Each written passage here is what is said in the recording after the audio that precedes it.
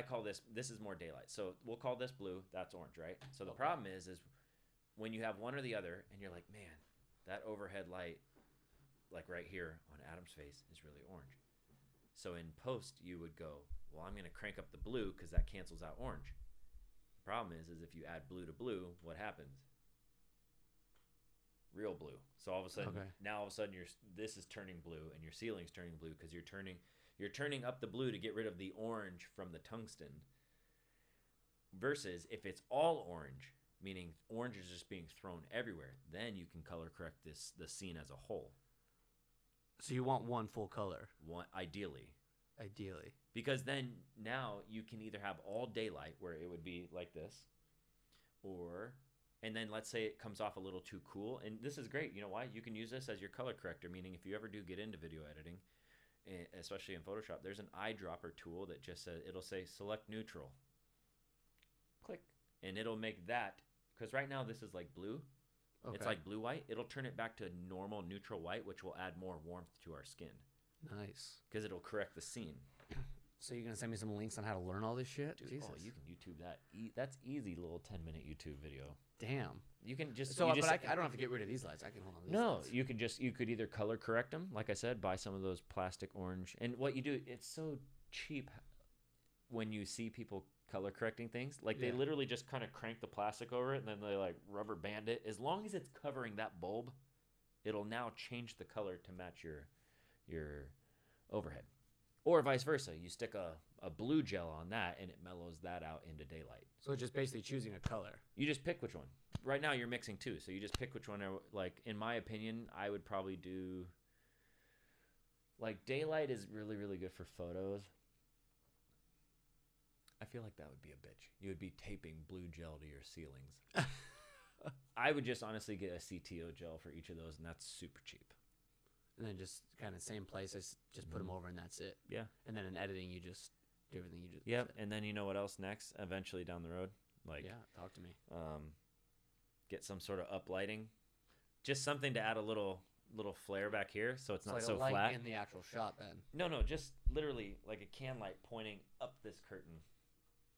So like it would go like, and it would just add like a flare of light. Sick. Yeah. Oh, that's actually pretty cool. So that's what I'm saying. Idea. You just add something so this doesn't look so like one dimensional. Yeah.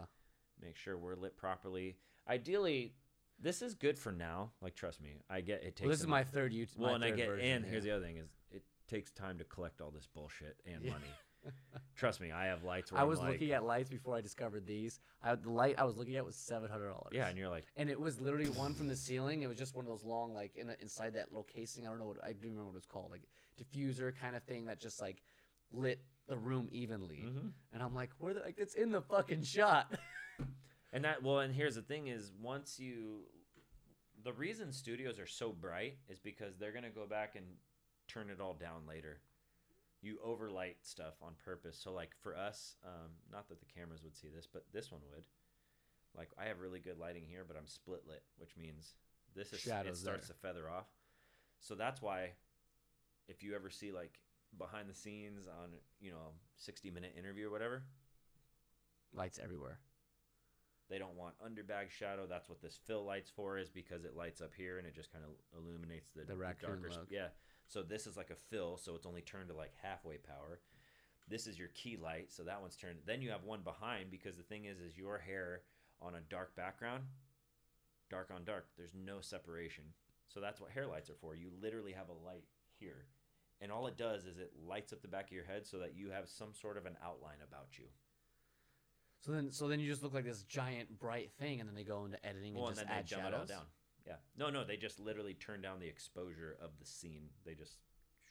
And that makes you look more normal. Yeah, so like when I'm shooting outside and you're like, we should literally be recording. Oh, I'm putting this up. We've already started. Oh, we have? Oh, Adam, welcome to the studio corner. Thanks for coming on. Make sure you keep the mic close to your face at all times and don't take any bathroom breaks. Please continue. Oh my god. Oh, you're all red now. This is great. No, please don't stop. This is great. This is a lot of anyways. This is a lot of what I was going to ask you, so please just continue. Wow. All right, on that. Here, I thought we were spitballing, but okay.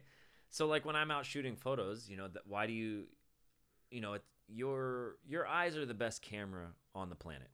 I forget what it is, but your eyes can see many different stops of light simultaneously.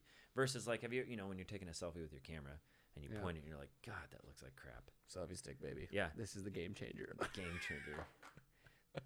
looks like a shotgun mic. Ready? It's one of those thingies. Bluetooth, click, click, click. We'll be using this afterwards. It sort of looks like a police baton. It looks like a pencil mic. Or that. Well, right there, it looks like an overhead for your symbols. Oh yeah, the really big one. But what I was gonna say is, so when you're you notice that your phone, you point it towards the sun. So like a lot of people like to backlight themselves, so they'll put the sun behind them, but then their face goes black. And that's because the camera sees all this light pouring into the sensor, and it just dumbs down. It just turns everything way down. Yeah. So what happens is you don't have any light on your face. It's all behind you. So then you go pitch black, or vice versa. So what you do, I always tell people, is you point yourself into the sun, which because people usually do it when they're trying to get like a sunset photo. I get it. But the problem is, without the proper equipment, you're not going to get the colors you think you're going to get and look good. It's just not going to happen. No matter how good the iPhone camera is. Yeah, like that photo I sent you, I took that with an iPhone with 6 iPhones lighting it. It was me and a bunch of my photographer friends at WPPI. That's the most photography thing I've ever heard. A bunch of photographer friends. Oh, let's get a shot with the iPhone. We did 6 of you take out a light. Yeah. One of you take the picture. So we had two hair lights. We had 2 right next to each other because you would think, why would you do that? Double the power. Yeah. So that's where that spot, that key light hits me right in the face. That's 2 phones literally going like this. Then we have one just off to the side, kind of feathering the shadow side. 2 behind me so that I'm outlit by. And then what happens is, because we're spilling all this light and all that like lit up light behind me from the casino into the sensor, the entire scene comes down. So now the part that looks overly bright right here, we kind of bring that back down into the shadow so it feels all moody, but I still have plenty of light with that key light. We've separated my head from the background by shining light on it, so the hair light, minus the hair. And then, I had one fill light like this, because if you dumb down everything too much, now I would have really dark circles. So what you do is you pop one light like this, and it looks silly because you're just like, I don't see there's no dimension going on in this, but it is there. It's just you don't really start to see it till all of a sudden you stop down that light. That's what it's called. So anyways, back to the phone bit. That's why you have to take flashes out with you when you're wanting to shoot a sunset. You have to hit your subject with a pop of light, so now they're bright and the background's bright. So that way, like, you dumb down all the light that's already there. Well, actually, you add more. You match it. You match the light. That way, when you bring it all down, all of a sudden the sky comes back and it's like super vivid colors. But your subject didn't go pitch black because I added light on them. I had to match the intensity of this so that when I bring it all down to bring that sky and the clouds and all the colors back, I still have plenty of light on them. So, like, in a situation like this, then, where there's not a light, that's basically a dark corner, you got one little, like... Yeah, you have your one overhead. And this light sucks. Like, right. So with the lights just shooting onto it, would it be better to have them lower and right on our faces then? Well, it depends. Well, that all kind of depends on how much post you're willing to do. But well, I'm literally, what my post-production is right now. Right now, I'm just like, turn off the cameras. What is this YouTube you speak? No, I actually probably would bring them a little closer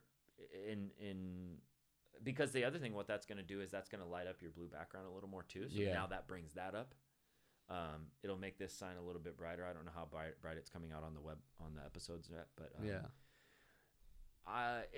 you don't want to overexpose it. Like, you wouldn't want so much light that you start blowing highlights. And what that means is, like, when I'm out shooting a scene, if I add too much light to whatever, okay, so like, let's say the sun is facing my subject, and if it's a certain part of the day where it's extra bright, depending on your camera settings, if you blow the highlights, you lose that detail. That's why a rule of thumb, everyone's got their own opinions, so I don't want a bunch of people writing you about what this guy does or doesn't know, but what I was always taught, I'll take them on. What I was always taught was you want to underexpose your photos a little bit. So what it is you add a bunch of light, and then you stop down the camera. So you actually want it to read a little bit on the darker side, because you can always bring back shadow or details here in the shadow. But once a highlight has gone pure white, like just off the charts, there's no more detail there. You can't bring that back. You can't recover that. So, okay. it's almost like it's better to, again, there's more to this concept than just it's better to shoot darker than brighter. But what I'm saying is when everything's properly lit and you have enough light to do whatever you want, it's better to actually underexpose your shot slightly, because you can always bring the details back in the shadow. You can always add a little bit. But once a highlight is like pure white, it's just gone forever. Like there's nothing. It's better to highlight things after you've done the shot. Well, what I mean is you want the detail. Yeah, and then for lack of a better term, you could always add more light to that particular area later. Damn, that's some serious editing. So well, I mean, some of those magazine people, they spend 3 and 4 hours on one image, just one image alone, fixing every minute detail. Then if they're not doing their own, like, like color balancing and color corrections and stuff like that, sometimes then, you got some person that's just doing all the fixing of the image. Then you got some person that's doing all the color correcting, but usually it's one person. But it depends on how big the production is. Like I do my own things. So, yeah. But yeah, it can. I tell people all the time, the rabbit hole of a good photo and how to make it and do the, if you want to make it, you have no idea how far down that rabbit hole goes. So I like that though. So like if you, as a professional, not like as a personal person, that's a weird thing to say, but not personally. I like to be not so personal. So first, professionally, what makes a photo matter? Like when you take the photo, or like when you look at a photo as a professional, what are you looking at? Is it just the lighting? Is it the angle? Like what are like 3 things that make a photo significant and as a professional? That's a good one. Coming in hot. Well, here's the thing. Like, I think the concept and the story have to be the first and foremost. Not that you couldn't just set out with someone and go take a good image and have it be really technically sound and all that stuff, but what is photography? It's it's visual communication. So first and foremost for me, it's what are you trying to communicate? If you don't have that, then it's just a photo, which is not a bad thing, but it's just a photo. And then there's varying degrees of, was it taken technically sound, this, that, and the other, or is it trash or whatever. Okay. But early in my career, what saved me is I was the compliment I used to get the most was, Adam, we like your storytelling, and my abilities weren't there technically speaking when I was younger, nor in my career, nor did I have all the equipment, because as we were just talking about, it takes a lot to get all that. Everyone thinks, they always want to lowball the photographer because they think you just have it, and I'm like, you don't know what it took to get here, though. I was like. Well, studio, like musicians, like the studios are the same thing. Like a lot of these independent studios. All this stuff, you have no idea what it took to get here. And this right now is nothing compared to some independent studios I believe it. Like that are still saying like I have a long way to go. Like what? I have like 2 different types of vocal mics in reality. But they'll have a case of them, meaning just depending on the voice or the sound they're going for, and they'll swap it out. Yeah.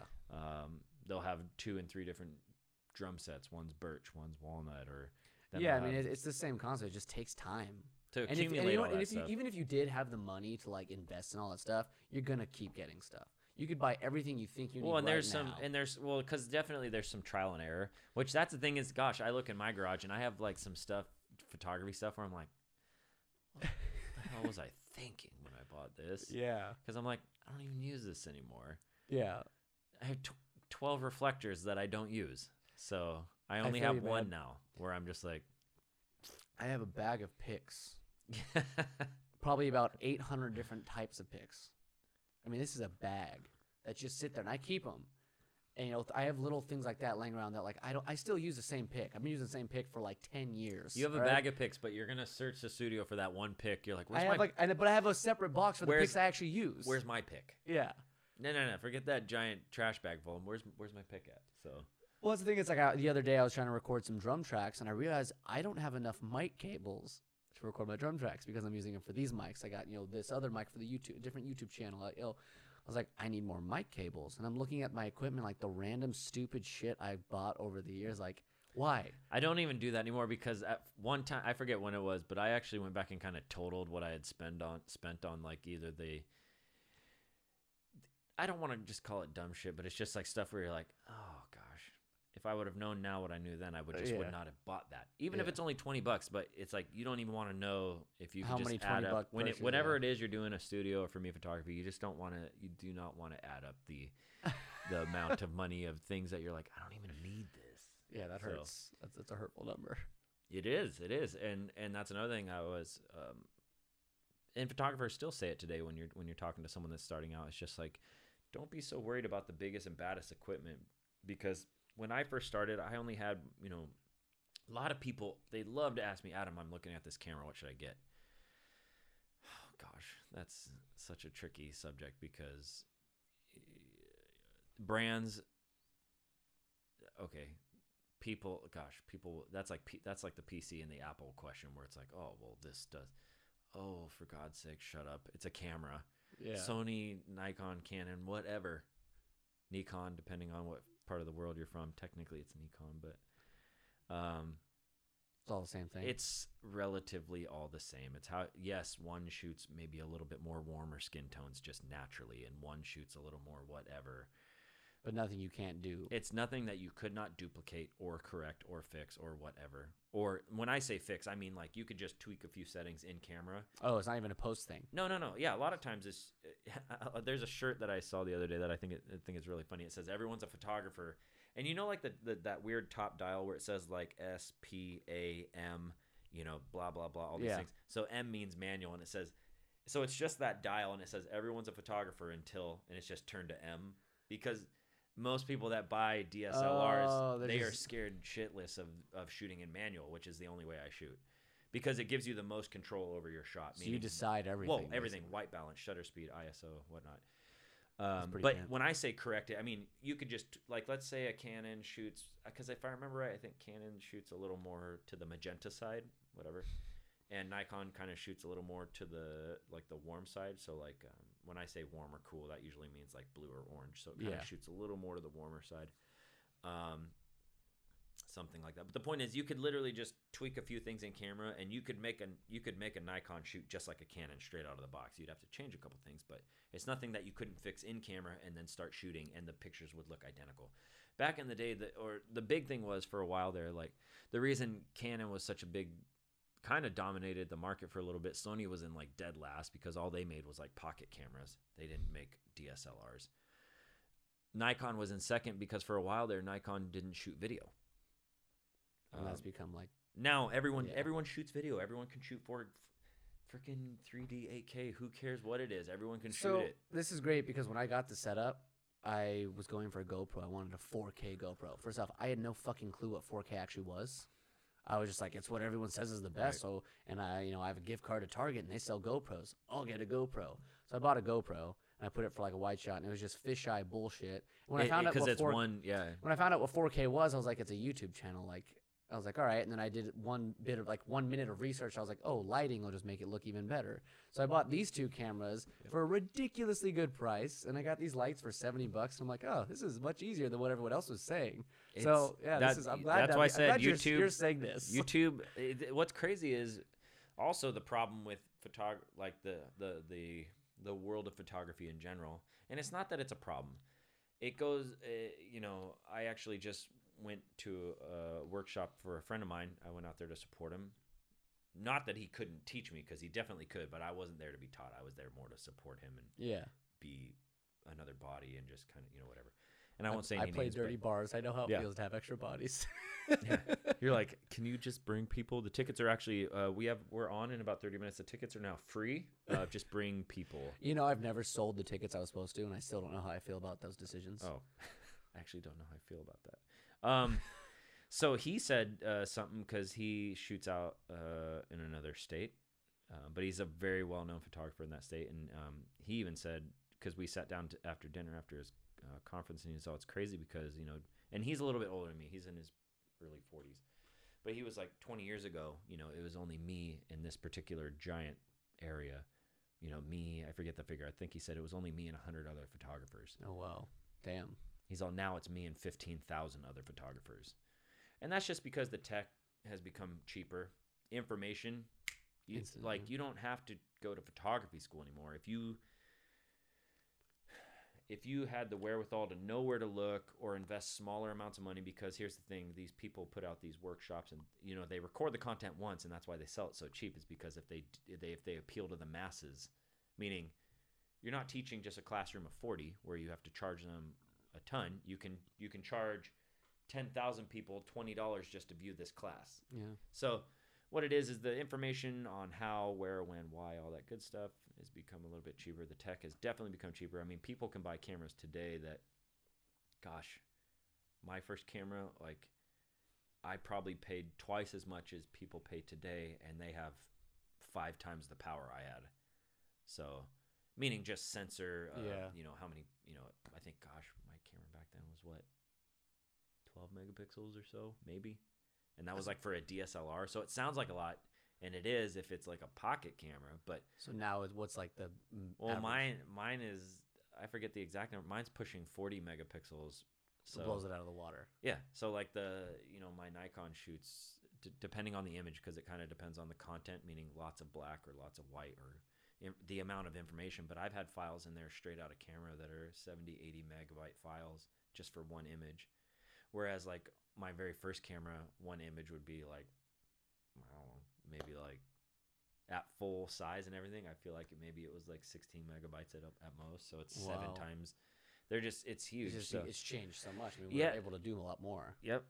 And this is now the end of scene 1 where I've rabbit trailed and I've lost my way back to my original point. Great, though. I love this. I've lost my way back to my original point though, which I was talking about. What makes a photograph matter as a professional? Right. Well, nope. I done tangented, if that's a word. I just spun right off of that. No. You Tangated off. They were married Tangi. Yeah, that's the plural. Tangi is plural. This is pretty valuable information. This is photography class for everyone. I like this. So other than telling a story.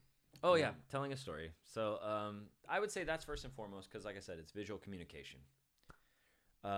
Think about it. Even magazines, they know exactly what they are communicating. If it's like makeup or whatever, why do you think the makeup is so key and done so well and the editing was 4 hours, meaning for every single eyebrow on their face or vein in their eye, everything's perfect to highlight, you know, whatever it is. So same thing with me, even though I'm doing, you know, normally weddings and events, it's like I have to be able to tell a story. So for me, well, that's what I was going to ask. Cause like, it's different to like set up a shot to take and then to have people just living their lives and experiencing something. It's like capturing a moment. So where does your creativity as a professional come into that? Like, cause they've already done their makeup. They chose their dresses and their suits and the scene. Like you show up and you have to bring something to the table.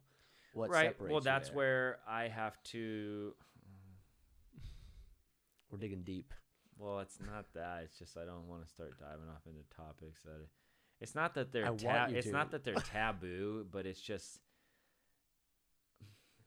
All right, here we go. Yeah. Okay, so a lot of people, like I said, a lot of photographers, in my opinion, because I was raised kind of the old way, whatever. I was raised a little more old school with how to expose images and this, that, and the other. But like one thing that's kind of weird for me right now. And even I've taken a few shots like this, but it's definitely not my forte, which is that really light and bright. Everything is super light and bright. You can see it kind of all over the engagement world. And it is a style. Is it kind of like the portrait setting on iPhones? Is that what you're talking about? Sort of like that, but even more so. Like you can see it, like people at the beach, and just look in the sky. Is there even a sky? It's just gone. Gone. Blown out.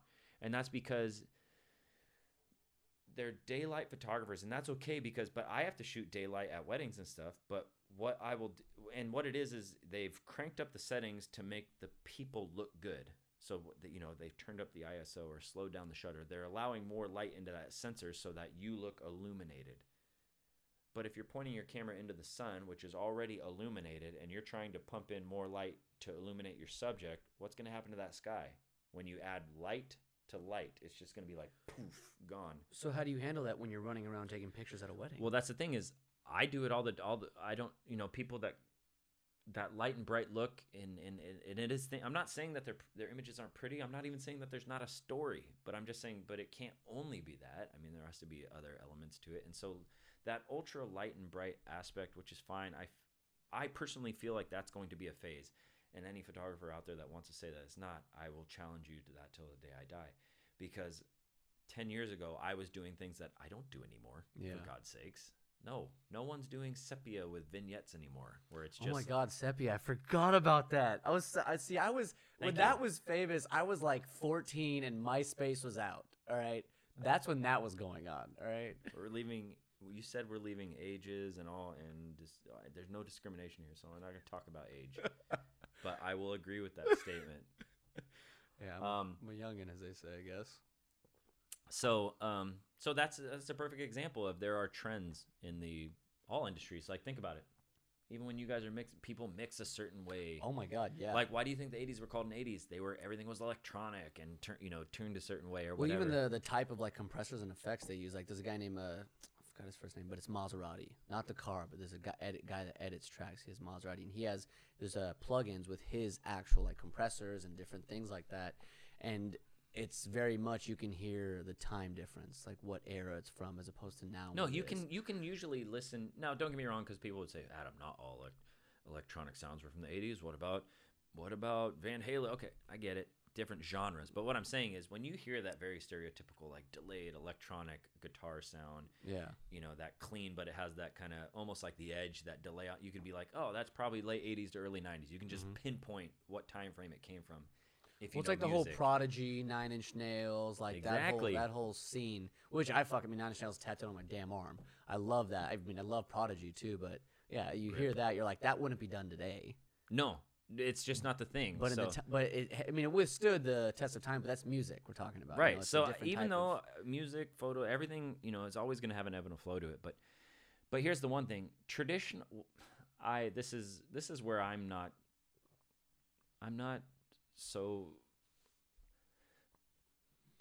like a massive student of photography to the point where it's like I went and got a bachelor's in fine art. Nope. I'm actually all self-taught. So well, it's nice to hear that a self-taught photographer knows his shit.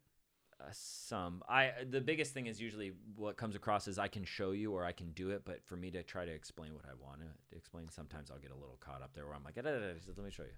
So well, from this end, it sounds like you know what you talk about. I know more than some and less than some. So, so the thing is I shoot what I call like a traditional, like a color palette. I like to have detail in the sky. I like to have colors. Doesn't mean that it has to be like over vivid or over saturated. I'm not like pumping extra color into the images. I just like my images to have color. There's nothing wrong with that. But that light and bright look where, again, all you have to do is you just type in Instagram, like #weddings. You'll find it. Like I said, first dead giveaway, 90% of the sky is gone. I was just at a wedding this last weekend. Now I just really want to look at the photos. Yeah. So, again, if that is what you like, that's like that. Well, here, that's like telling someone that liked Tears for Fears or whatever. Mm-hmm. Well, that's not how that's what they like. It's fine. You know what I mean? So I'm not here to tell people what they do and don't like. I'm just saying, but that light and bright, if that's all you do and that's all you know how to do, when I was coming up, that just meant you didn't know how to expose the image properly. Well, it's no different than like any other trade. It's like, look, you can have a preference, but if you're hired for a job, it's like I would never step into the studio musician world and say, hey, I'm a studio guitar player. One, because I can't sight read notes right off the bat if I walk into a place that said no. No, because they'd be like, read this, and if you can't, they'd be like, there's the door. And two, it's like I'm not trained enough in certain genres to be able to sit down. In some genres, yeah, I could fucking make a killing. But I've worked with some really great studio players. I mean, Matt Bissonette, he plays bass for Elton John. I met him years ago. He recorded on a few tracks of mine that we worked on. Nicest guy ever. I mean, this guy walked in, sat down and talked to me, had a full and focused conversation while my song that he's never heard, which is full of jazz chords, is playing. And he's just writing on a piece of paper, not even looking at it, the charts to the song. And then in 3 takes, we were out. Like that's I can't do that, so I'm not going to claim that. But it doesn't make me a bad guitar player. Sure. But I'm also not going to go out and say, hey, pay me to do this one job. You can pay me to play shows. You can pay me to play on your record or things like that. But to say I strictly do studio work and I can do anything you want, it's like, no. It's almost like if you're going to shoot, they're like, hey, I'm a photographer, but this is how I shoot my shots. Right. That might be a little bit better approach. Well, and again, I'm not knocking the style. It is a definite trend in my opinion. Like in 10 years, I think when everyone looks back and sees all those images, they're going to be like, everything's just ultra white. It looks like a nuclear blast went off. So I think that so the thing is with my kind of more traditional color palettes, like I said, I'm looking at your outside here. It's like, beautiful green bushes, purple flowers. Okay, if I make that ultra bright, now that's lime green bushes with sort of purple flowers with like, they're mostly white with a hint of purple. It's like I've just changed the entire scenery by doing that. Yeah. Well, the reason I don't do that is because is that person's tux really that color? I mean, obviously the dress is white. Okay, what about flowers though? You pump a bunch of light into that image, red now becomes pink. Pink now becomes white. You know what I mean? Like, so you're in a way you're sort of changing the color palette that these people put all this money into. And that's what you were talking about. Like, that's not something you can yeah, change. no. Well, and that's what I'm saying. Like, I shoot traditional, meaning I illuminate things properly so that I'm not changing people's color palettes. I'm not losing the sky. I just want everything to be as true to the eye as what I saw with my own eyes. Because I'm going back to, you have to remember your eyes are like, watch. This room as an example, like you can see this blue curtain behind me, and out of your peripheral vision, you can see that white light there, and you can see this white thing, this sign here, right? Mm-hmm. You can see a brown table here. You can see a black mic here. The problem is if you point your camera at this scene, or so imagine you're the camera, like our eyes are adjusting to multiple different shadows and highlights all simultaneously. Not to mention depths of field, which means like right now you're looking at me, my face is sharp, but you can still see this mic. Whereas if this was a camera, this mic would already be blurry if you were sharpened on my face, or vice versa. Focus. So meaning like we can see way more than a camera can see. So you point a camera at this scene right here, it's going to see this highlight right here. It's going to start stopping down the light. This is going to go pitch black. You might not even see it. You might see a little bit here, but you won't see anything on this side because it's going to take the brightest objects and start crushing them down on purpose. Okay. So the problem is when you're at a wedding or an event, you're a bride or groom or a guest or whatever, we see all these things. We see the sunset happening and it looks awesome. We see that the bride's dress is still white. We see that the groom's wearing light gray, not dark gray. We can see all this visually, and I try to keep that as true as possible. So if I have to illuminate certain things from the front side or from the back side, meaning like if I backlight you, that means the light's behind you. So if I have to add light somewhere to equal something out so that the photos look like it did with my eyeball, that's what I'm going to do.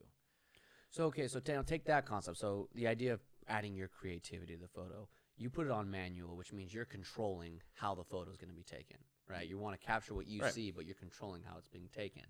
So what kind of lighting, I mean, say you have the sun out, you're taking your pictures, you're manually doing it. So what kind of moods go with the lighting? So if it's super light, the sky is like totally white, like you're saying, like that obviously evokes a certain emotion with the photograph. Sure. And if you capture what you're talking about, more like balanced colors, and you really want to target what is actually in front of you, how does that change the emotion? Like, what do you think about when you say, like, why am I doing that? What is that? What are they going to look at and feel when they look at this photograph?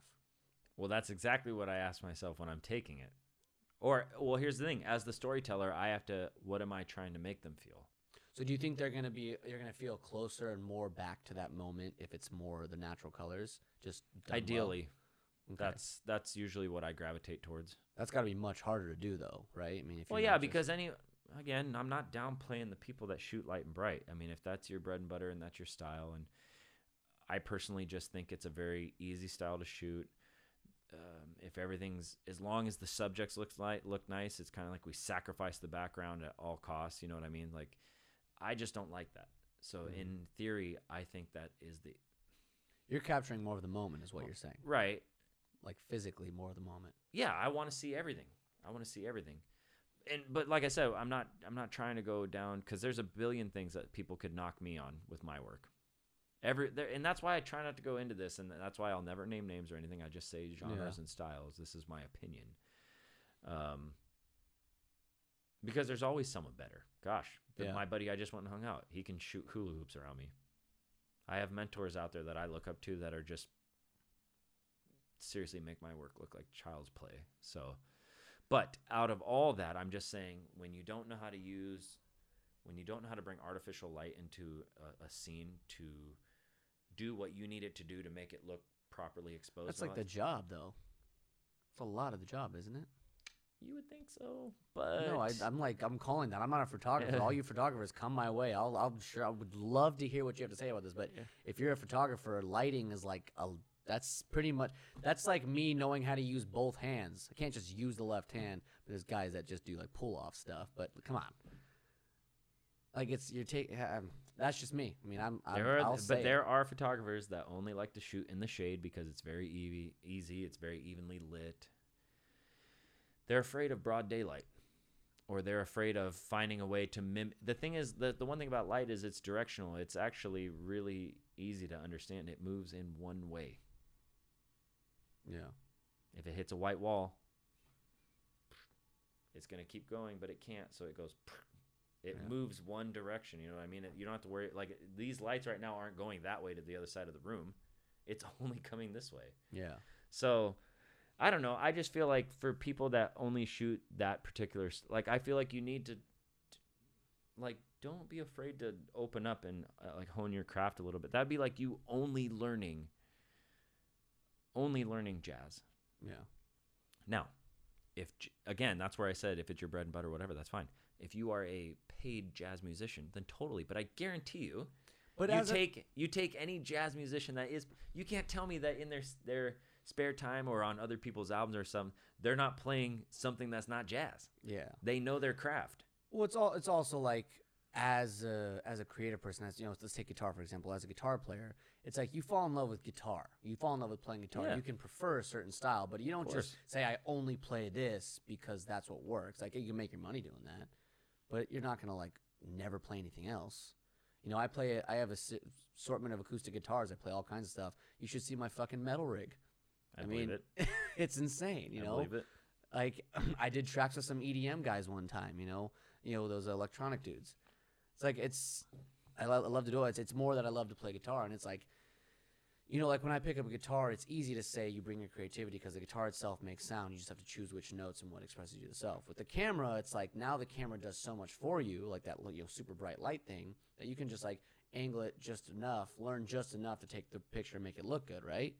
So isn't the whole point of being a photographer to know how to use the camera that's in your hand? As the technology gets better, it should make certain things easier, right? Like you shouldn't have to worry about people walking by and being blurred out. You know, I think that's something that is really important with the technology, but controlling what the shot is going to look like. Well, eventually, here's the thing. Isn't that your job?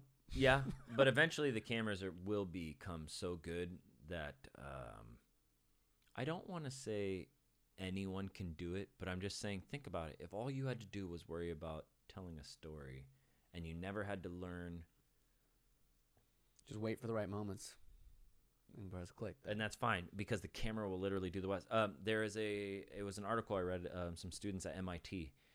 I don't know how. Obviously, this camera will probably never see the light of day. It's one of those things that probably got crushed by the camera companies. It's like hydrogen cars and the gas companies. They'll never let it happen. Yeah. So it's one of those.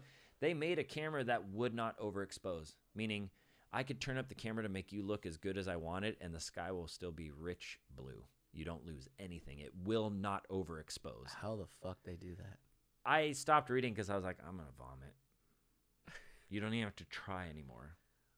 Well, I want to know the science behind that. I don't know. Well, the thing is the storytellers will still be separated because if you suck at telling a story, then you suck. Like, well, it's like take the shredders. Like those guys that can shred better than anyone, technical geniuses, but they can't write for shit. No one's buying their albums. No one's streaming their stuff, right? Except for us guitar nerds. Because you want to hear it. Yeah, but then like we listen to 3 songs, like all right, I'm gonna go put Zeppelin on. Yeah. Well, exactly, because they were storytellers back then. So interesting. It's kind of it has that. It's very like that artsy side of it, where it's like no matter how technical it gets, you're still gonna have the people that they're talented. They know what they're doing. They're good at it. Damn. Okay, so let's walk through the scenario of a wedding. We go to a wedding, all right? You're taking because that's what you do. That's what we mainly do, right? Mostly, I do that. Yeah. Is there first off, is there a reason that you only do mainly do weddings? Fell into it on accident.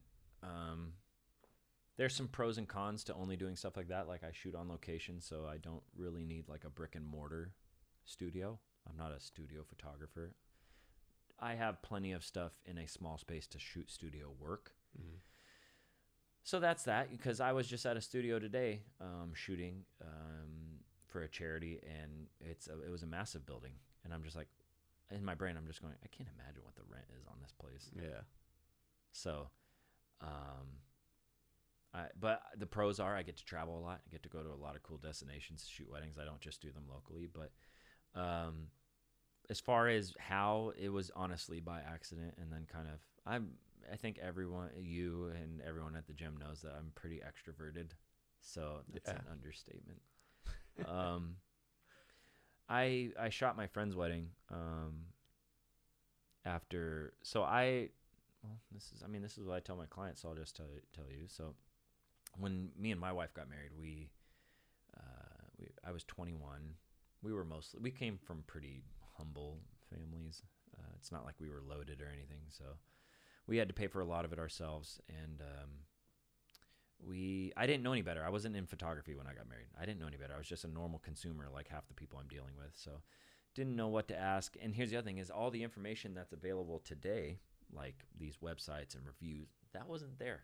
That wasn't there 15 years ago. It really wasn't. Now people can go on sites like The Knot, like Tie the Knot, theknot.com. You can literally find out anything you want to know on a photographer. Back then, it was all still mostly word of mouth. It's not that these sites didn't exist, but they were still in their fairly like infant stages. Yeah, the internet wasn't what everyone went to. Not the information database. Pockets. Yeah, now it's everywhere. It's literally in the palm of our hands. Yeah. So I'll just kind of signpost it. Go short route. I mean, we ended up going with a photographer, and apparently had many years under the belt, but it was a studio. Well, here's the thing: weddings are not a studio. Yeah.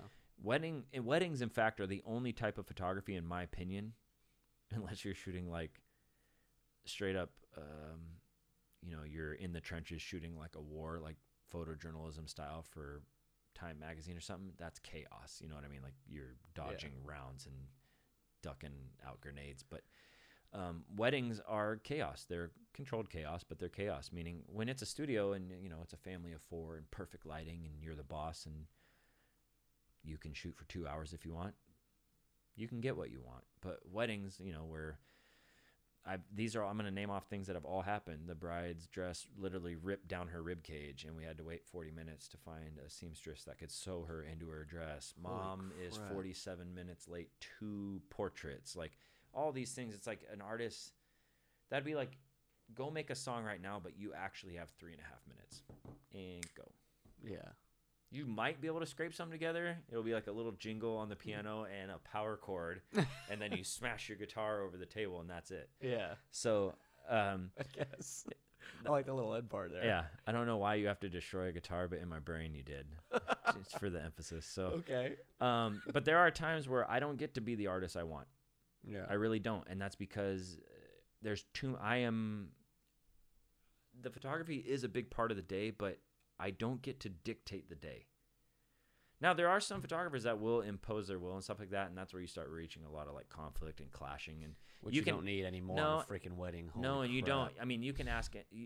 Nobody has to search very far to find some friend, family member, or somebody that didn't enjoy one or two or even more aspects of their wedding for a bunch of reasons. Photography is one of them. Either they were pushy, either they shot the whole day, so I feel like I wasn't even at my party or got to see my friends because they turned it into a production. So you might have great images, but you weren't even there. So they better be really good. So yeah, things I've like seen that. A lot. Well, I think it's like where'd the bride and groom go? Oh, they're taking. Yeah, photos. it's like watch. We're all sitting. Salads have hit the table. Salads have hit the table, and food's getting ready, and the bride and groom still aren't here yet. It's okay. The wedding I was at, the bride and groom left early, like an hour early before the wedding ended, to go to In-N-Out and take some shots. That's sick. See, I like that kind of stuff. I thought that was pretty cool, but beforehand it was really cool. They were there for the speeches, but like there was this giant mountain. We were in Petaluma, right outside Sonoma, and it was fucking, talk about a fairy tale wedding, man. Just two people that came from very healthy, good families with no divorces, just totally wholesome. Just wholesome. Everything was so Wholesome. good. It was really nice for me to see. So I was Wholesome. like, wow, this is possible. Anyway, beautiful fairy tale wedding. But you're like, this is real? Yeah, it's for not me, I was TV. Like, people do this? Yeah, it's not TV. But they were up on a mountain taking pictures a lot of the time, and not a lot of people got to mingle with them. And I was like, man, if I got married, I'd want to be talking to everybody, yelling at the microphone. It's my day to do that. And on that, I mean, that's why I coach my clients, even before they're my clients. I say, unless you come from truly an infinite amount of money, and even they have bad days sometimes. Even when your wedding is $1 million, it can still be extremely stressful. Yeah. And usually that comes with a certain type of clientele where they're not happy anyways, and blah blah blah. I won't even go down that road. But I'm just saying is, I always tell people, pick your top 3 things that you have to have. I like that. Within reason. I'm not saying just let anything else happen to the rest of it, but I'm saying within reason, just let the rest of the cards fall where they may, because you don't have a $500,000 budget. So if your top 3 things are, I want really good food, really good music, and really good photos, pick those. Flowers are flowers. Guess what? They'll be dead by midnight anyways. Yeah.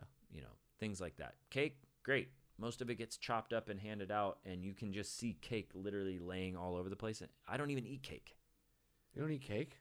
Not really. There's only one cake I like. What cake do you like? Nothing bundt cake. Oh, man. Oh! I will eat an entire cake of that. Dude, they had nothing but cake at the wedding. Yeah, and you'll eat the whole thing. Yeah, and you'll eat all of them. So their frosting is magical. See, I don't like the cream cheese frosting thingy. See, I gotta go now. You gotta go.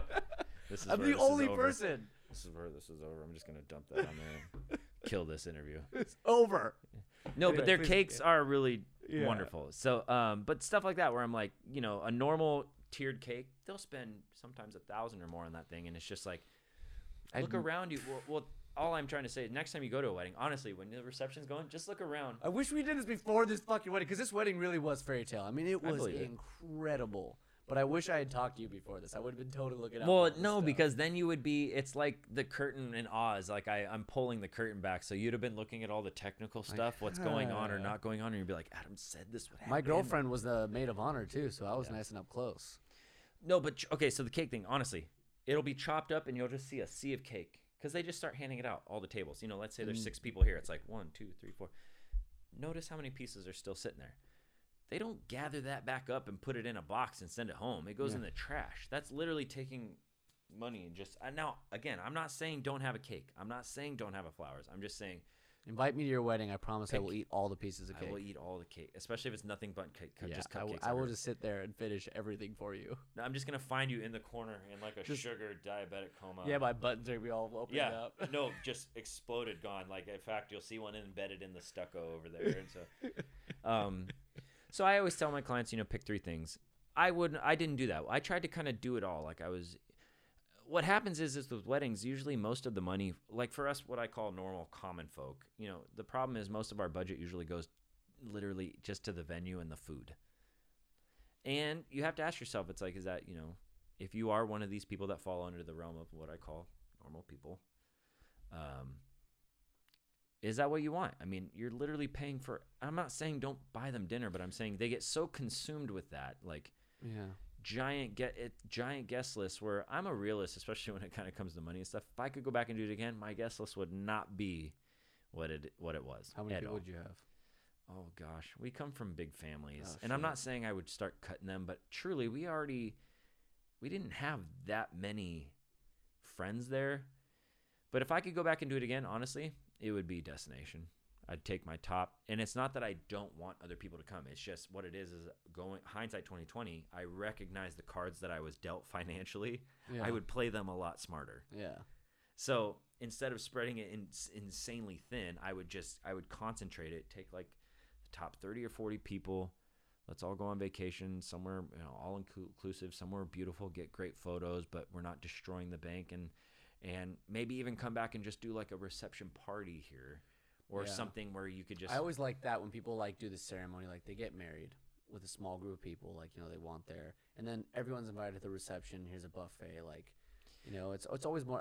Armenians do that a lot. I come from an Armenian family. And they have these... A lot of them will do small ceremonies, 3-hour small ceremonies. So traditional. But I'll tell you what, the fucking receptions, man, there's 300 people there. There's just Armenian kebabs coming out on the thing. Just 1,000 people dancing.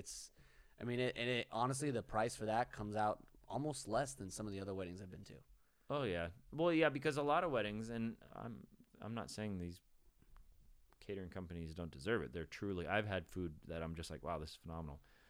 But I want to say the average nowadays, it's always moving upwards, and I want to say the average nowadays is at least 80 a head, if not 100.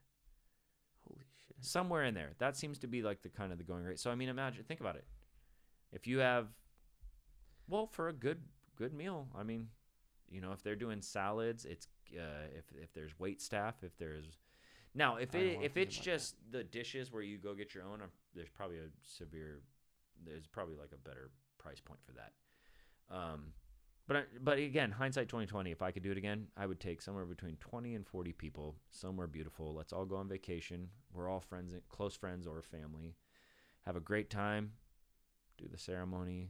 We all stay for a few more days. You guys go home. I fly somewhere else. So, boom. I give that advice to my clients all the time. I'm not trying to make them take me somewhere tropical. I'm saying, like, take it from Adam the groom, not Adam the photographer. Like, do yourself a favor. Well, it's also like if your venue's gonna be something that's important to you, I feel like photography is gonna come with that. Like, hey, if I'm putting so much money into a venue, well, you would think. I mean, that kind of goes hand in hand, in my opinion. Yeah, normally people that have like a really gnarly setup, like visually, usually photography is right there because they want that captured. And I'm back. So my wedding. The long story short was, you know, my wife didn't really. It's tricky. She didn't even really get one photo of her and her dad coming down the aisle, and the photos, without getting too technical, they were shot in camera.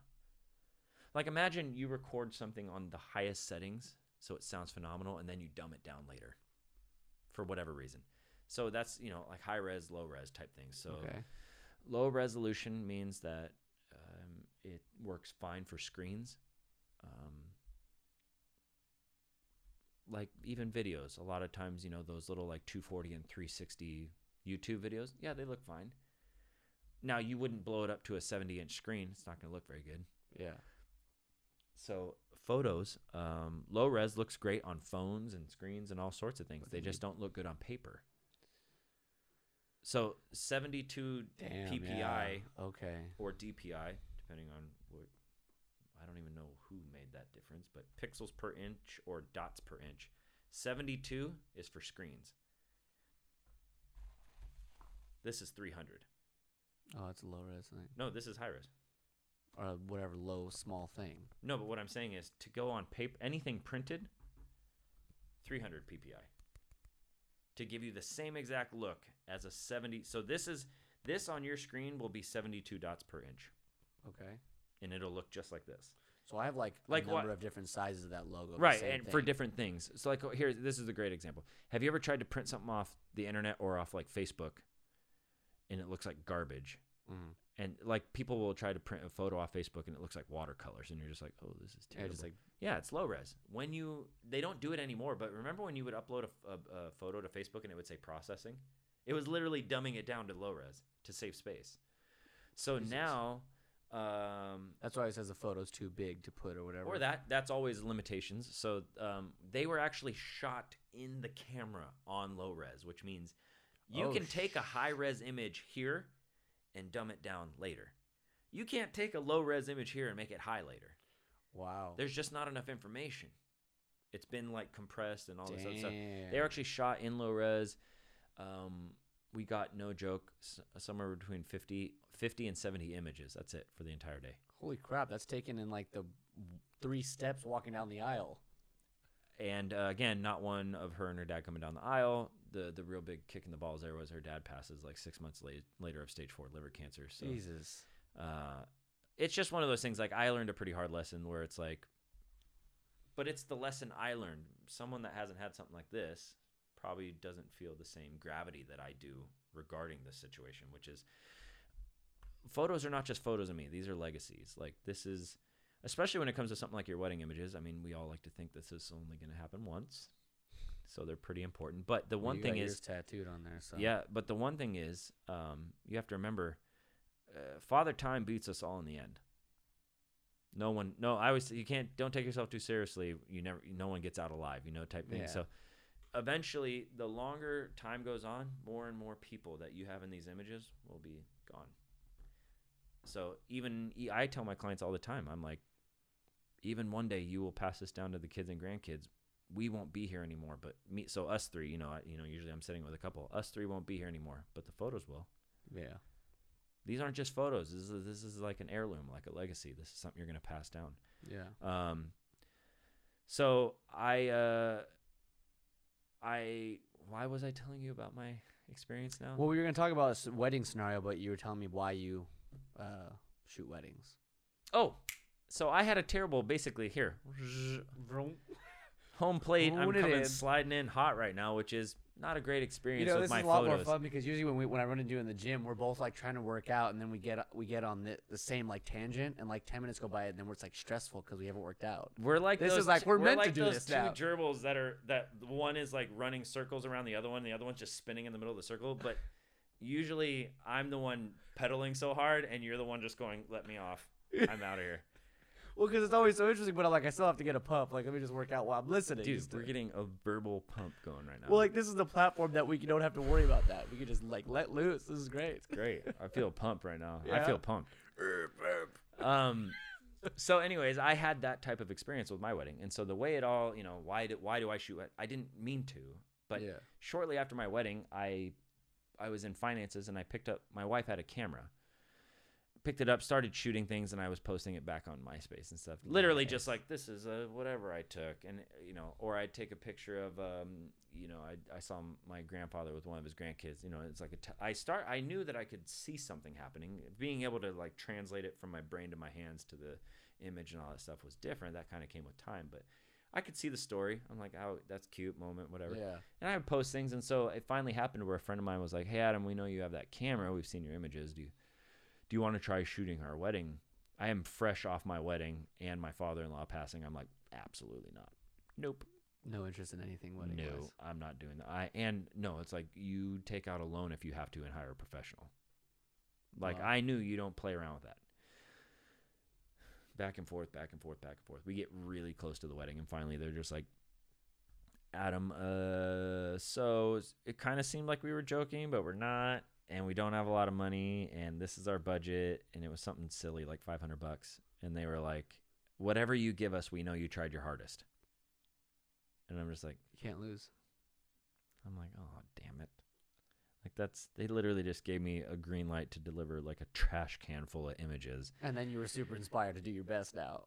And I crash coursed myself, no joke, over the next 2 weeks. I looked up every image and article on maybe like how to, best suit the timeline of the day and execute it. Like I did what I could in the time given. And, but what really happened was I kind of fell in love with going back to the whole extrovert thing. It's no secret that Adam's an extrovert. Being around people on like a really happy day, and no, don't get me wrong, it gets stressful at times, but generally speaking, it's happy. Everyone's having a good time. And even though I've seen a groom knock a groomsman out once, that was awesome. That's awesome. So, but normally it's happy. So I've almost seen that. I was part of that wedding party. No, I saw one. I don't remember how it actually went down, because here I am shooting people on the dance floor, and people have been drinking at this point. So obviously there probably was alcohol involved, but then some girl or it was a bridesmaid, shows up with someone that's like not, so someone shows up that's not invited, this, that, and the other. The bride steps in. Well, then she loses it, tells groomsman. He tells him to get out. He's like, you're not, or tells the bride or grooms. He's like, groom tells him to get out. He's like, you're not invited. Oh, take it easy, man. Everyone's having a good time. He's like, this dude from nowhere is like trying to tell the groom what to think and feel and stuff. And then some words were exchanged. I saw a shove. Couple groomsmen step in. It turns into one of these like, get your hands off me. And then finally the groom just decks back and knocks him out. Knocked the guy that showed up out, or the groomsman? Knocked the guy that showed up out. There you go. And then the groomsman took him out into the hotel lobby. Now that's an eventful wedding. But most of the time they're happy. So what I'm saying is I like to, I get to photograph people on a really important day and a happy day, and I get to meet a bunch of new people, and it's like the ultimate version of positivity. Talk everyone's ear off, and you're very much like me with strangers. I don't believe in strangers. I just believe in people I haven't met yet. I love talking. Dude, I was at the fucking wedding table, right? Not only have I not met the bridesmaids. You're cutting the cake with them. My girlfriend is the fucking maid of honor, right? And she's stressed out beyond belief because she has to give the speech. And the groomsmen literally referred to each other as the bros, okay? And I was talking to all of them. They were all cops. I mean, I was just, no one wanted to talk to me. They're like, who is this guy? I made so many friends outside of that table. It was a great time, but I was just like, I felt bad at one point for trying to talk to people so much. I'm like, they just really don't want to talk to me, but See, I can't help it. but I have the golden key to the city. I'm holding a camera. Yeah, but yeah, it's true. Which means no one's going to say that. So I usually just go around making a bunch of new friends. So, but I mean, that's also part of the networking thing because then they see that the awesome images, they remember they had a good time with me. And then next thing you know, someone else is getting married type thing. So it kind of works itself out in the end. So I accidentally fell in love with shooting weddings. So it sounds very lucrative too regarding photography. Like it's not something that's going to run out, there's seasons. Well, the industry is definitely changing. Again, going back to the tech being so cheap, and now there's a billion people. But the wedding's the one day they're not going to hire some half-ass shit. That's the one day they're going to give it all for. You would hope so. I just can't see anyone doing that. You just don't know enough people. I guess. I'm constantly getting undercut and my legs chopped out from under me. But they don't know any better. The couple doesn't know any better. Most of the time the couples are just looking at money, the money side of things. But I'm just like, there's so many.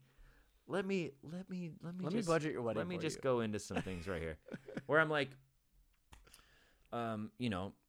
things like, do they back up images on site? What couples usually go off of this list that they find on like Wedding Wire. Wedding Wire's top 20 questions ask your photographer. I'm like, that's the crappiest list I've ever heard of. Yeah. Like, ask them if they back up their images on site or not. Well, I have my memory cards. And that just means you haven't been in the game long enough to have something fail on you like I have. I remember being 2 years into my career here and getting home. Oh, memory card, you shoot, it says full, you swap it out. Now, back then, that long ago, I was probably still shooting on only like 2 and 4 gig cards.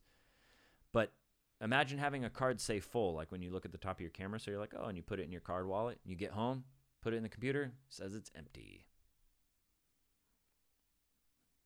It's devastating. How do you tell someone the memory card failed? You have to send it off to get like professionally recovered.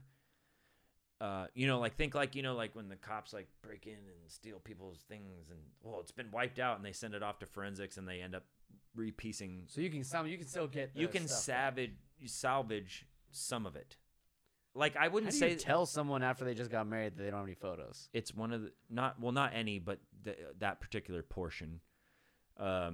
Usually you can salvage some. It's just one of those things where it's like that's one of those freak anomalies where there are. When I say younger photographers, I don't always mean in age. A lot of times I just mean in career. Yeah. But I've been to weddings where people didn't want me to shoot because I'm a friend and they wanted me to be there. Maybe they couldn't afford me, but whatever. But I don't mind. But I'll watch, and it's like I didn't see that photographer go. They'll shoot on these like 256 gig cards. They'll shoot the entire wedding on one card. That's all your terrifying. Eggs in one basket. That is meaning, terrifying. What happened? Like, think about this. How many times have you had a phone just take a shit on you for no reason? You're like, I didn't drop it. There's no water. How many times has the system shut down mid-recording because I was running too many tracks? How many times have I pressed save as every 10 fucking minutes with different dates and times on it? And they're not there. Yeah. So, same exact thing. Electronics, meaning memory card, camera, anything. I had a brand new camera. I was replacing one of my camera bodies last year. $4,500, whatever it was after tax and everything. Day one out of the box, didn't work. It's out. Granted, I'm under warranty and I can send it back, but imagine. Yeah, but still, you. So electronics are prone to failure. It's not if, it's when. It could be day one, it could be day 10,000. But the thing is like, yes, that cheaper photographer. I always tell people just walk away and ask yourself, why are they so affordable? Don't just jump on it because they're affordable. Mm-hmm. Why? Be smart enough to ask that question. Here. So things like this, they're not backing up on site. I'm not saying that's most couples probably don't even give a crap, but for me, that's called risk management. I back up on site, which means I have this little hard drive. It has card slots in it. When I'm done with a card, I literally pop it in there. I go shoot. When I come back and that light's green, I know that the data has been duplicated. It doesn't matter if my card gets crushed, stolen, or whatever. I have it in 2 different locations. Whereas they don't. Now, does that mean the memory card's going to fail? No. But you are rolling the dice on that. Yeah. Could it happen to you? Sure. It's probably like winning the lotto. But what happens if it's your time? Yeah. Same thing with the camera. maybe they're cheaper because they don't have all the stuff. Because as we were saying earlier, it takes a Yeah. long time to accumulate. That's why I have 3 camera bodies. I'm not saying I have it because if one fails, but I'm saying I shoot with 2, and the third one's there just in case. You What know. happens when the camera shuts down? What, are they going to shoot the rest of the day on the iPhone because they're cheaper and they only have 3 lenses and 1 camera body? Yeah. They don't have anything to fall back on. And that's not a diss on them. That just means they haven't been along far Well, enough. Go back to the studio guitar player thing. Like, a studio guitar player shows up with, different types of guitars for different sounds. Like, what the product, like if he walks in, you have to be able to, maybe it's a heavy metal track, maybe it's a jazz track, maybe it's an acoustic Spanish track. Like, you show up with guitars that you can get the widest range of things. If you show up with one guitar, like a Stratocaster that only has a Strat sound, someone's like, oh, no, I want a, Spanish guitar and a metal track after. Like, well, you didn't show up prepared. Like, you should have. It's not my job. And that's ultimately what it is. So, like I said, a lot of the younger, more affordable, again, a million reasons. Maybe they're not paying their taxes. Who knows? Maybe they're the type that only get paid in cash or whatever. They're just affordable for a bajillion reasons. You know what I mean? Yeah. So you just have to be smart enough to do some research or ask the tough questions on why. Why are they so affordable? Ultimately, here's the thing. It comes down to what style of work do you like. And Yeah. if you don't like mine, then just go find someone that makes you happy. I don't But care. make sure they're reliable for what makes you happy. I don't charge for my consults. I coach my clients or even prospective clients on what to ask. I'll just give them. I give them the straight up truth. And I say, who's talking to you right now? This is Adam the groom. These are all the things I wish someone would have told me as a groom, and they didn't. Yeah. I don't care. I've literally given them the keys to the city. Now, this is all on-site stuff. This is not, is that the right word term? All, like, going somewhere and, like, in action. not Location-based. Location, so outside of studio. Mm-hmm. So Now, I do studio stuff too, but that's usually like it's a one-on-one. lot less risk kind of thing. Yeah, one-on-one. The lighting's perfect, whatever. You did that to me one time. Yes. It's the only time you ever shot me when I was 19 years old, and I was 2 days out from my muscle show. You were a lot smaller than you are now. Yeah, I was 50 pounds lighter. 50 pounds. I was a skinny little shit. Yeah, I got a stupid little trophy, skinny man. Shit. All right, so this is exciting. This is like education for me. But while we're on the topic of people doing things wrong and half-assing things and Story of my life. just totally that, I want to talk about Instagram. Mm-hmm. And the fact that Instagram, one, is a platform for a lot of great things, but it's photograph based. Sure. A lot of authenticity, a lot of integrity, a lot of this is the real me for like a minute. And then it's fucking, now they have these filters you can put on, which I love looking at. I do it every time. And I don't necessarily use a filter every time, but there's not a time that I don't go on to post and look at what the filter can do. And all these, and then you can press edit and control the brightness and the shadows. You have all this stuff, and you just shot with the iPhone. And then you have the careers built on Instagram. These models that just show their buttholes all day and their little thongs. All these But what I love is they write the motivational posts where it's like, oh my God, nobody's reading your post. Those 10,000 views you have, if you could go back and look at the analytics of it all, I'm like, it's 90% lonely males living in the basement looking at your butt cheeks. Well, They're not actually reading. So the guys that take those photos. Yeah. Which I always, which is fine. You mean guys that shoot like female models and stuff? Yeah, but the amount of those types of photographers that shot up since Instagram came out, and they literally make a living because they want to look like that. Because girls literally just want to post more pictures of themselves on Instagram. Now I'm not saying it's bad. It's an industry in itself. We get so trouble for this for people that. Well, no, people make a living on this. It's true. There's nothing bad. There's one dude. There's a couple dudes that I even follow on Instagram because now here's the thing: their work is not shoddy at all. Well, they're phenomenal but they literally make a living by traveling around the world to like Thailand and Bali, and this, that, and the other, doing workshops where they just bring a couple models with them. People pay to come to this workshop. Photographer not only gets paid for their time, but all their stuff gets paid for and all this other stuff, and it's like that's literally their living. So how do you feel about the fact that Instagram, and like, do you think it's because it's the sex factor? It's the sex selling, because these photographers now have careers that are pretty fucking successful. I mean, these guys live. Don't get me wrong. They are riding a very particular wave because sex does sell. Yeah. Or over sexualizing of the photography, and that does sell. People whatever. Yeah. It doesn't mean that they're not good photographers at all. No, absolutely not. What I'm saying is like, how do you feel as a photographer that they're choosing that route so consistently? Is it just does it change anything for you? No. It does have a certain growth factor to it, meaning people that shoot that route. Like if you go from shooting landscapes to all of a sudden male or female models, doesn't matter. Yeah. Doesn't matter. You know, in their bathing suits on the beach.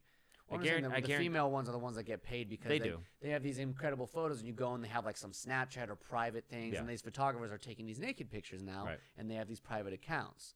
And it's like there's a huge, huge, huge industry for that, you know. And like I don't want to. To me, this is literally just an opinion, but to that's me, what you're here for. Yeah, we're like that's like one step off from if you're a female and you're attractive or whatever, like, and you're doing all this stuff. It's literally maybe not the same branch, but at least the same tree as like porn almost, where it's like you just don't want to say that you do that, so you're like, well, I take fine art nudes. So okay. Yeah, well, Instagram models basically that like. Well, here's the thing, there are people that pose for fine art nudes, but you can tell when it's that style of work. Yeah. Why do you think they teach? You know, you see that's actually a certain area of in fine art, like when you're like studying to be you have to the human figure. That's not this. This is not human figure photography. This is I have giant boobs and a spray tan and whatever. And here's the thing: if that's what you want to do and it works for you, I don't care. But I think that it's kind of like it's almost like a cheat, meaning the growth factor is just so gnarly on that side of, you know, you'll notice they get 5,000 likes, whereas photographers that I know that I look up to will get 400 just because it's not that. Well, and so that's the crazy part of that. It's the content mainly, but that's the crazy part of that, because the photographers that are photographing them, they're making money. They don't need 100%. They don't need the likes on their profile. They just need that model to tell their other hot friend. Yeah. You know that you know. Well, they're either selling workshops, meaning they're teaching why I shoot, how I shoot, and maybe they are, or how I edit. They are teaching the technical side. They're probably getting a few kickbacks here and there, depending on how many followers they have. Yeah. And depending on how big they are, now, certain models will actually pay them to shoot. So here's the thing: it's like because I know a couple of people that shoot. I wouldn't say they shoot what we were joking around about, but they shoot things. You know, I call them lifestyle portraits, meaning, you know, it almost looks like advertisement, but it's not. Okay. So if you want to shoot with someone that has a lot of followers, a lot of times these models, you have to pay them to show up, which is fine. But if you ever supersede a certain amount of popularity or whatever, now they're going to pay you. So is that what the photographers are trying to get to with all these? I don't think that's what they're trying to get to. It's just a weird give and a take of it all, where it's just I truly don't. To shoot, someone to add in their portfolio, and they know it's going to get likes because it's hot chicks. It could be that, or the photographer still paying someone even bigger, because now, like you said, they're going to tell everyone they know, or this person has. Like here, we'll jump off that subject for a minute because it was kind of jokingly. We'll go to fitness, because even fitness female models get a lot of likes because they're in gnarly good shape. Yeah. I know one of the guys that shoots Paige Hathaway. But what's gnarly is she'll get a bajillion likes, and she'll even tag him. Apparently she's super nice. And she does it all the right way. Because there are certain models out there, they will never give you credit, and you're just like, serious? Like, yeah. What? You couldn't at least just say I took this photo or whatever? Yeah. But apparently she does it all on the up and up, right? But it's gnarly just to see the difference. He'll post the same exact photo. He took it, this, that, and the other, tag her, and he'll get maybe like 1,000 likes. She'll post a photo, still tag him, meaning it's all copacetic. Everyone's doing the things they're supposed to be doing. But for whatever reason, they don't give a rip. She'll get like 100, 200,000 likes, and for the same exact image, he'll get 1,000. So, well, because I mean, those likes are coming from her fans. From her fans, she's got a bigger, fan base and whatnot. But And that's the thing. It's like Instagram is such a. It feels over. I mean, I don't know about the photography world. It's like to me, super. when I see the behind the scenes of these Instagram models, like these not even Instagram models is such a tough term because like it's just a girl that thought. That's like saying IG. Like I'm Instagram famous, where I'm like, you're not actually famous though. Well, it's like you are, but it's also it's like taking a band that plays and tours stadiums, and then taking like a guy that sits in his bedroom and plays songs on his couch and has a ton of followers, and like they're both famous, they both do it, but it's two very different jobs. It's like two different types of famous. Yeah, it's a very very different world. But I feel like and once again, I'm not educated on the photograph world and the photographers themselves. When I see these photographers like on site with like these hot girls in these mansions and this and that, it's like you're doing that all day, and you got like less than like 1,000 followers, which is not a big deal to me. I don't care. But it's like, why don't you go for something else that can make your photography career bigger? Why are so many choosing that one? Maybe do they just want to be around hot girls? Something nice to look at. I don't know. You mean like it's almost like why not devote that power to being like you shoot high fashion or you shoot. I mean, how easy would it be for a guy to go buy a really fancy camera like you're talking about that does this work for all you the time. And says, hey, I'm a photographer. Get a bunch of hot girls at my house and I'll take a bunch of photos. All the time. And so it's like that feels kind of Instagram. No, I don't. It's weird. I'm like agree. Strongly agree. Neither. Disagree. Strong. I'm like right in the middle. Am I for it or against it? It has its uses. It's a platform to share, but it truly has done, in my opinion, a small amount of almost like damage to the industry because people just mimic what they see. A lot, I should say, more are mimicking than more are creating. Does that make sense? So there's not a lot of original creativity. Well, and here's another thing. It's like in this day and age, it's hard to come up with a brand new idea. Well, so for Instagram, I think for me, what I see is two different sides of it. There's the Instagrams that document what someone does. Sure. And that's all fine.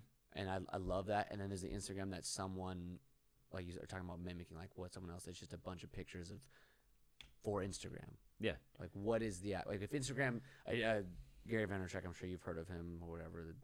He said, one of my favorite things that he ever said was like, if Instagram and Facebook went down tomorrow and Snapchat all went down tomorrow, what would you have? What content would you actually have? And like you apply that to all these like different profiles. It's like, yeah, the people that document, they have content. They're documenting what they're doing. Yeah, of course. Whereas, they're literally documenting exactly. And so for me, it's that, and like I said, more power to them. Some of them make great livings. They get to travel the world. I mean, it's really a great. When you break it down, a lot of it is a great job. It's incredible. But as a photographer, I guess what I'm asking is like, do you feel kind of like they're really pulling from the art or the craft by just getting a nice camera and taking pictures of models and that being like the front of photography right now? Well, it is what it is. Because those people, like even people that haven't been shooting as long as I have, and that doesn't mean anything. Like anytime I say that, I don't mean anything like to my own. Yeah. There will always be someone better than myself, so I don't ever consider myself like I hear. The only thing I do consider myself is I will always be a perpetual student, which I would love to never stop learning. I don't think there is a finish line.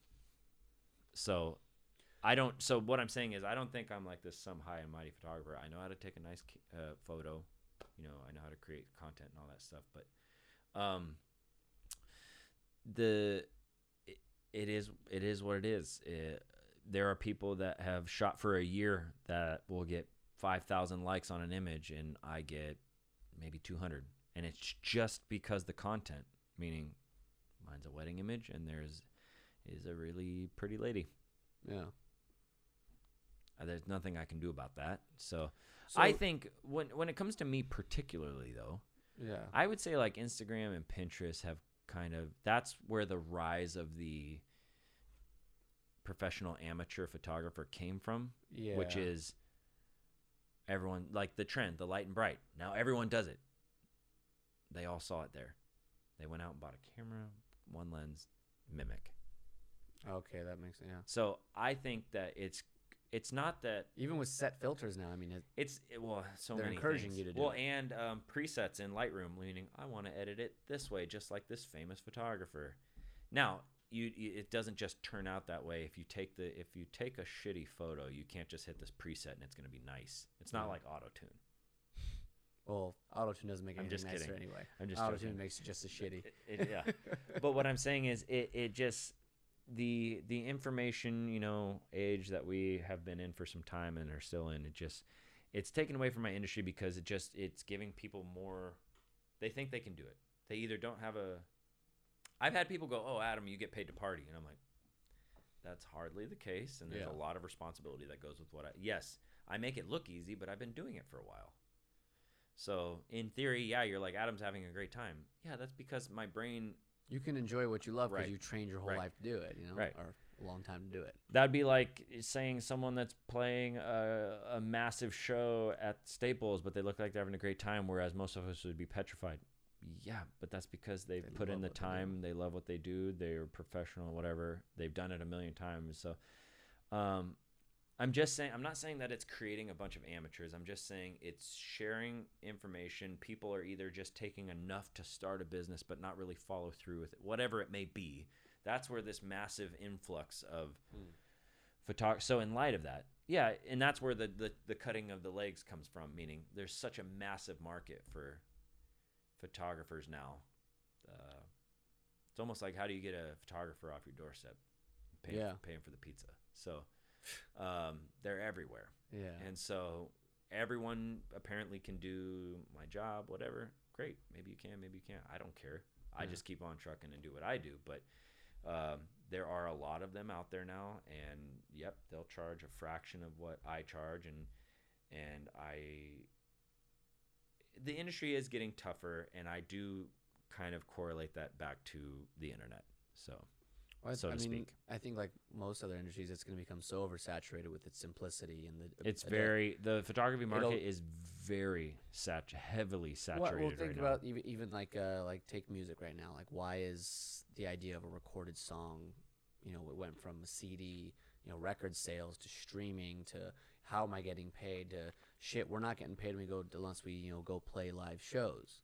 Not even merchandise is that big anymore. I mean, it's big, but it's not even that big anymore. Not like it used to be. Not like when you would show up to a massive concert and buy like a Van Halen T-shirt. What's the thing? Everyone said the music industry's dead. The music industry. Like, no, it's just evolving. Super oversaturated because everybody in their family member can post on Spotify for $10 one song.